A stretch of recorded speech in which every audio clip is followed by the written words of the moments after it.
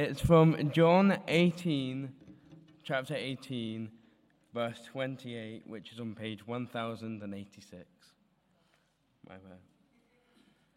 Okay. Then the Jewish leaders took Jesus from Caiaphas to the place of the Roman governor. By now it was early morning, and to avoid ceremonial uncleanness, they did not enter the palace, because they wanted to be able to eat the Passover. So Pilate came out to them and asked, "What charges are you bringing against this man?" "If he were not a criminal," they replied, "we would not have handed him over to you." Pilate said, "Take him yourselves and judge him by your own law." "But we have no right to execute anyone," they objected. This took place to fulfill what Jesus had said about the kind of death he was going to die. Pilate then went back inside the palace, summoned Jesus, and asked him, "Are you the king of the Jews?" "Is this your own idea?" Jesus asked, "or did others talk to you about me?" "Am I a Jew?" Pilate replied. "Your own people and chief priests handed you over to me. What is it you have done?" Jesus said, "My kingdom is not of this world. If it were, my servants would fight to prevent my arrest by the Jewish leaders. But now my kingdom is from another place." "You are a king then," said Pilate. Jesus answered, You say that I am a king. In fact, the reason I was born and came into the world is to testify to the truth. Everyone on the side of the truth listens to me." "What is the truth?" retorted Pilate. With this, he went out again to the Jews gathered there and said, "I find no basis for charges against him, but this is for your custom for me to release to you one prisoner at the time of Passover. Do you want me to release the King of Jews?" They shouted back, "No, not him. Give us Barabbas." Now Barabbas had taken part in an uprising.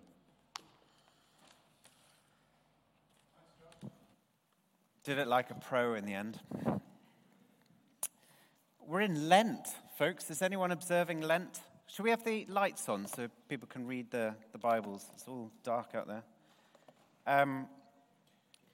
In Lent, it's traditional to focus on Jesus' journey to the cross. And we're doing that as we come to the end of John's Gospel. So we had this series on the body, which was so good, wasn't it? And now we're back in John's Gospel, and we're going to finish it off in the next 3 or 4 weeks. Now, the Gospel of John is one of the great works of literature. It's scripture, but it's beautifully crafted. And one of the literary characteristics of John is his use of scene changes to draw contrasts. John's like a movie director. You know, he's like Scorsese before they handed out Oscars. In John 18, we've got several scene changes and contrasts. You've got Peter's disloyalty and unfaithful denials interspersed with Jesus' faithful testimony. They're put side by side. You've got Judas, his treachery, side by side with Jesus' loyalty to his disciples. He's prayed for his disciples and he says, "I'm not going to lose any one of these." You've got the fickleness of the crowd contrasted with the steadfastness of Jesus. You've got the cowardice of Pilate and Peter and the bravery of Jesus as he goes to the cross. And then you've got here the opulence of the governor's palace contrasted with the degradation of the cross. And you've got innocent Jesus condemned, guilty Barabbas set free. And John goes on, another contrast he draws. For John, just as this is Passover and the lambs were slaughtered, and just as the Passover lambs were being slaughtered, the innocent Son of God, Jesus, is slaughtered at exactly the same time. So he uses these contrasts all the way through his gospel. Now, tonight we're presented with 2 great contrasts. We have the King of Truth in a world of lies, and we have the servant king in a world of bullies. I'm going to speak for 10 minutes, and then we're going to come to the communion table. So I'm going to do the first one there, the King of Truth in a world of lies. Then we'll take the bread and the wine, and then we'll look at the servant king in a world of bullies. So if you can see your Bibles, page 1086, have a look at verse 28. We're going to look at 28 to 40. And because we're going to get through the whole gospel, we're going to, after communion, go into chapter 19 as well. So the King of Truth in a world of lies, verses 28 to 40. Here we have an interrogation. An interrogation is where someone is questioned, interrogated, and the questions vamp up. Actually, Pilate asks 6 questions. In this interrogation, Jesus testifies to the truth. Truth is a big thing in John's gospel, but Pilate mocks the truth. Verse 28 says this: the Jewish leaders took Jesus from Caiaphas to the palace of the Roman governor. Now, from history, we know that Roman governor was Marcus Pontius Pilatus. He governed Judea for 10 years during the reign of Caesar Tiberius. And in this trial of Jesus in his opulent palace, Pilate asks 6 questions in this interrogation. Some he asks to the Jewish leaders, some he asks to the crowd, and some he asks privately to Jesus himself. So the first question he asks is in verse 29. Have a look at it there. Pilate came out to them, the Jewish leaders, and asked, "What charges are you bringing against this man?" That's the first question. Well, he's a criminal. We wouldn't have handed over to him to you if he wasn't a criminal. Well, Pilate says, well, why don't you go and conduct a trial yourselves then, if he's a criminal? They say, well, we don't have the right to execute him. We think this man is worthy of death. And so the execution turns out to be Roman. That's why it's on a cross. It's a Roman execution, not Jewish.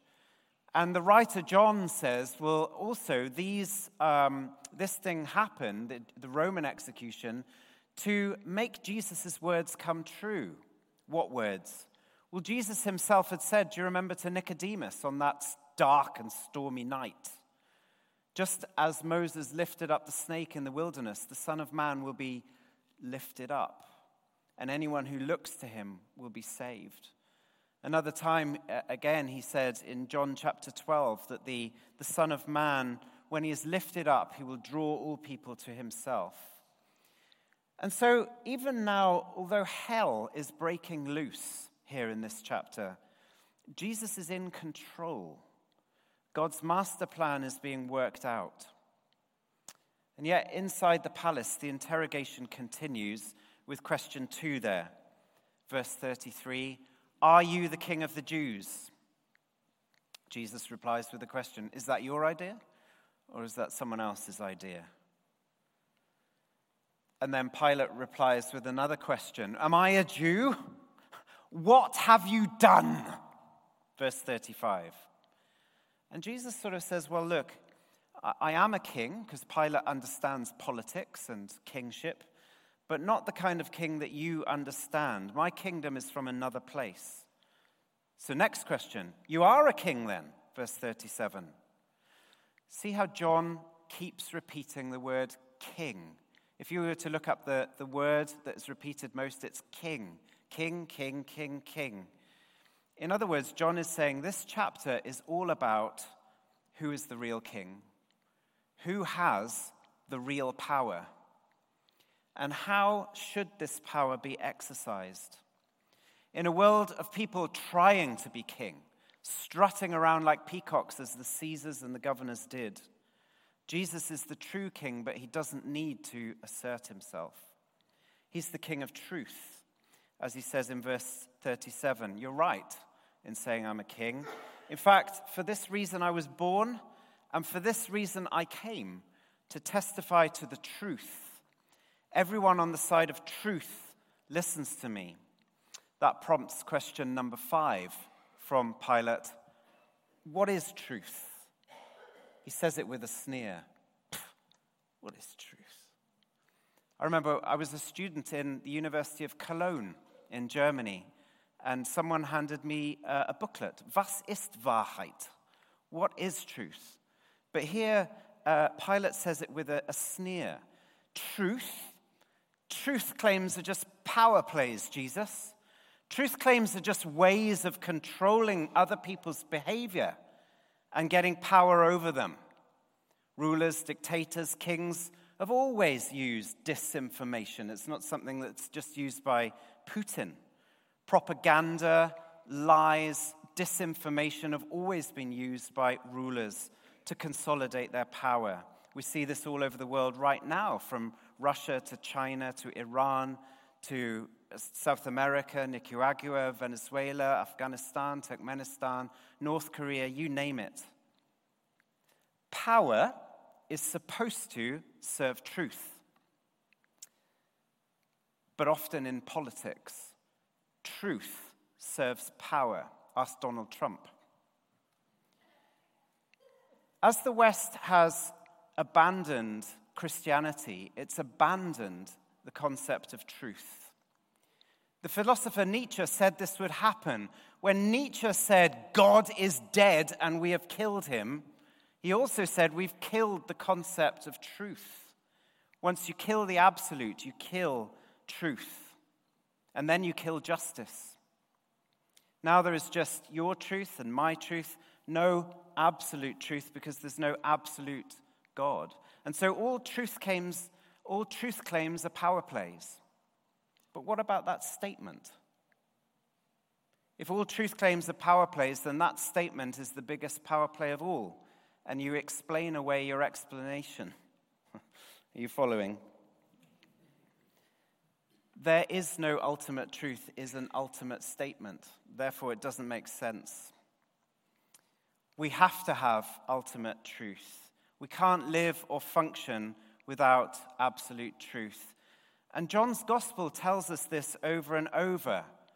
The concept of truth is really important for John. It's John who quotes Jesus as saying, I am the way, the truth, and the life. Or again, he says, you will know the truth, and the truth will set you free. So here is the King of truth in a world of lies. And John would tell us we only get to know the truth about ourselves and the truth about this world when we get to know the King of truth, Jesus Christ. In fact, Jesus says lies, where do they come from? They come from the Satan, the deceiver, the father of lies, the enemy of the truth. Human beings have got themselves tangled into a matrix of lies that come from him. What is truth, Jesus? Just a power play. His final question in this interrogation is asked in verse 39 to the crowd. At Passover, often the governor would release someone as a favor. And this man is Barabbas, a murderer, we're told in another gospel. The crowd shout, no, not Jesus, Barabbas, release to us Barabbas. It's so scary how human beings in all kinds of societies condition themselves to living without truth and living a lie.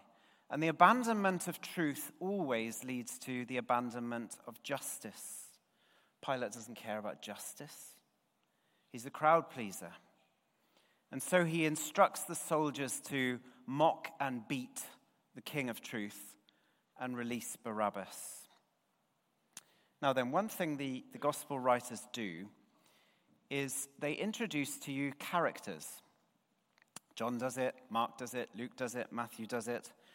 And what they want you to do is to put yourself in the story and think to yourself, who do I most resonate with here?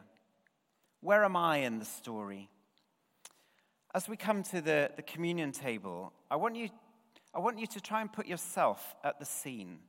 Who do you resonate with in these two chapters? Do you resonate with Peter? You want to follow Jesus, but you're scared to admit that you're a disciple of Jesus? Do you resonate with the crowd? You want to be in with the crowd, going on along with everybody else? Do you resonate with Pontius Pilate? You sense that Jesus is telling the truth, but for you it's too costly to commit to with your life? Or are you Barabbas? You know yourself to be guilty, but suddenly you've been set free by the innocent one.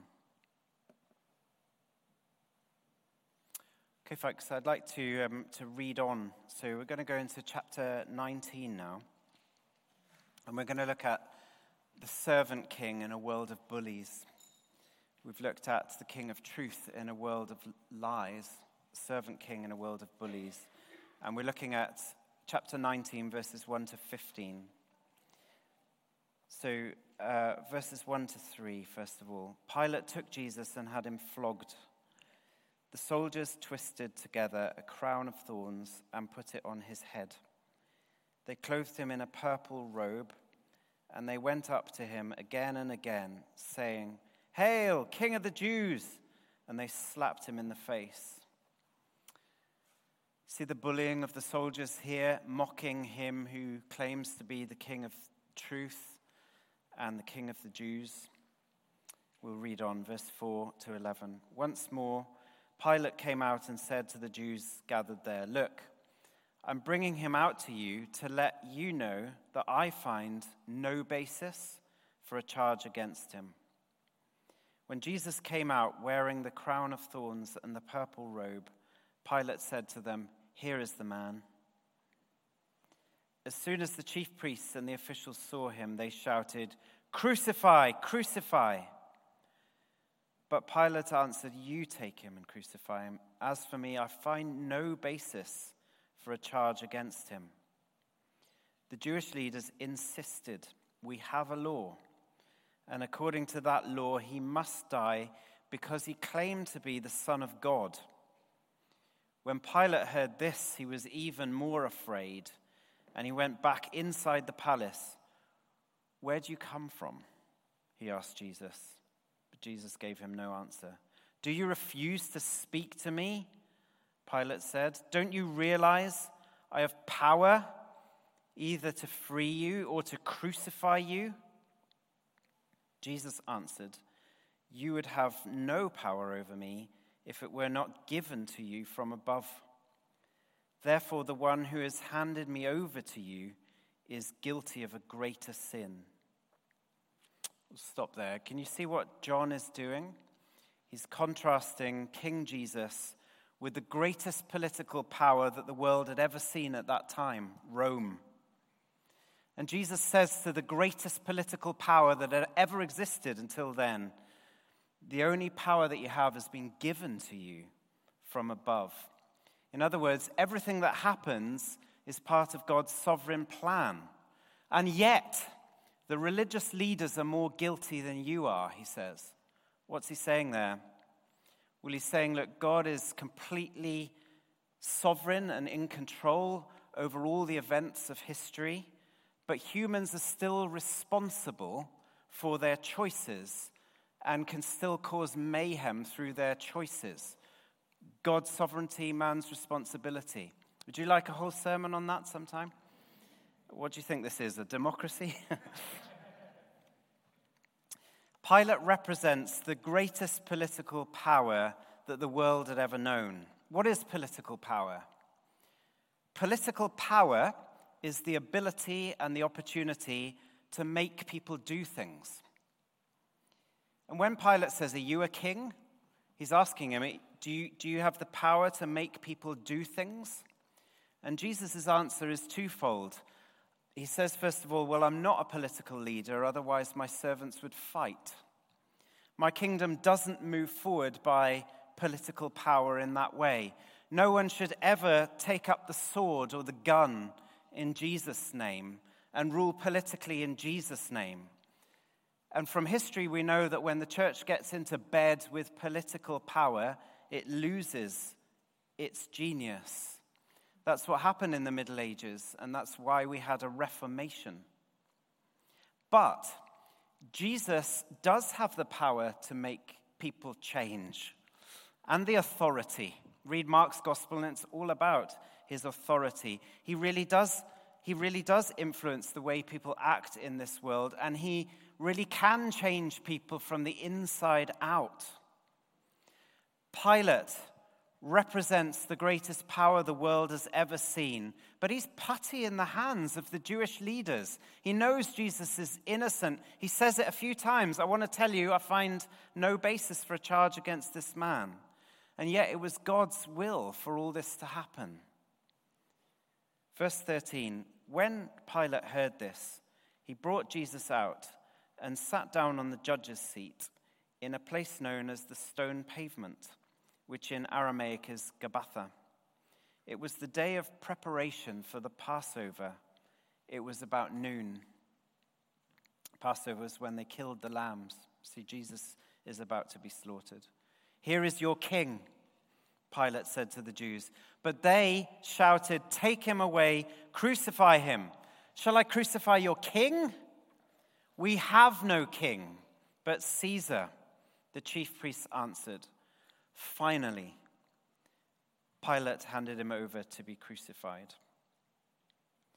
How much power did Pontius Pilate really have? He just condemned a man who he knew was innocent and whom he wanted to release. Who has the power? The Christian answer is the one who gives away power rather than puts it on. Pilate says, I am Rome, and I have the power to crush you like a bug. But Jesus says, don't you realize this is all part of God's plan? And if you abuse power, all you'll do is put me on a cross and make me the savior of the world. By abusing your power, you're helping me to show what real power is for. Real power is for giving, serving, releasing, blessing. In our world, power abuse and bullying is a topical subject right now. In the cabinet, in the center of our government, in church, power abuse, in companies. This Tuesday evening, Marcus Honeysett is going to be speaking in the lounge here from 7 till 9 on the subject of healthy leadership. And it's important, if you're a leader in any sphere of life or aspire to be one, to understand what healthy leadership is about. Marcus has written a book called Powerful Leaders, and I guess he'll be basing some of his interactive talk on that. Why don't you get on the website right now? I've finished. You can sign up for it.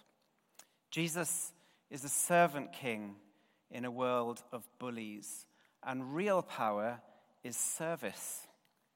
And the Christian way to use power, and in politics, is to give it away, is to empower others and to release others. Follow him. Let's pray. Lord Jesus, we marvel at the example that you've given to the world of servant leadership in a world of bullies. We marvel at how this has affected the history of the world, where people are called ministers, servants, because of Jesus. Lord, in a world of power abuse, help us to be healthy leaders. We need you. We know the sin that is within us. Please help us to follow Jesus. Amen.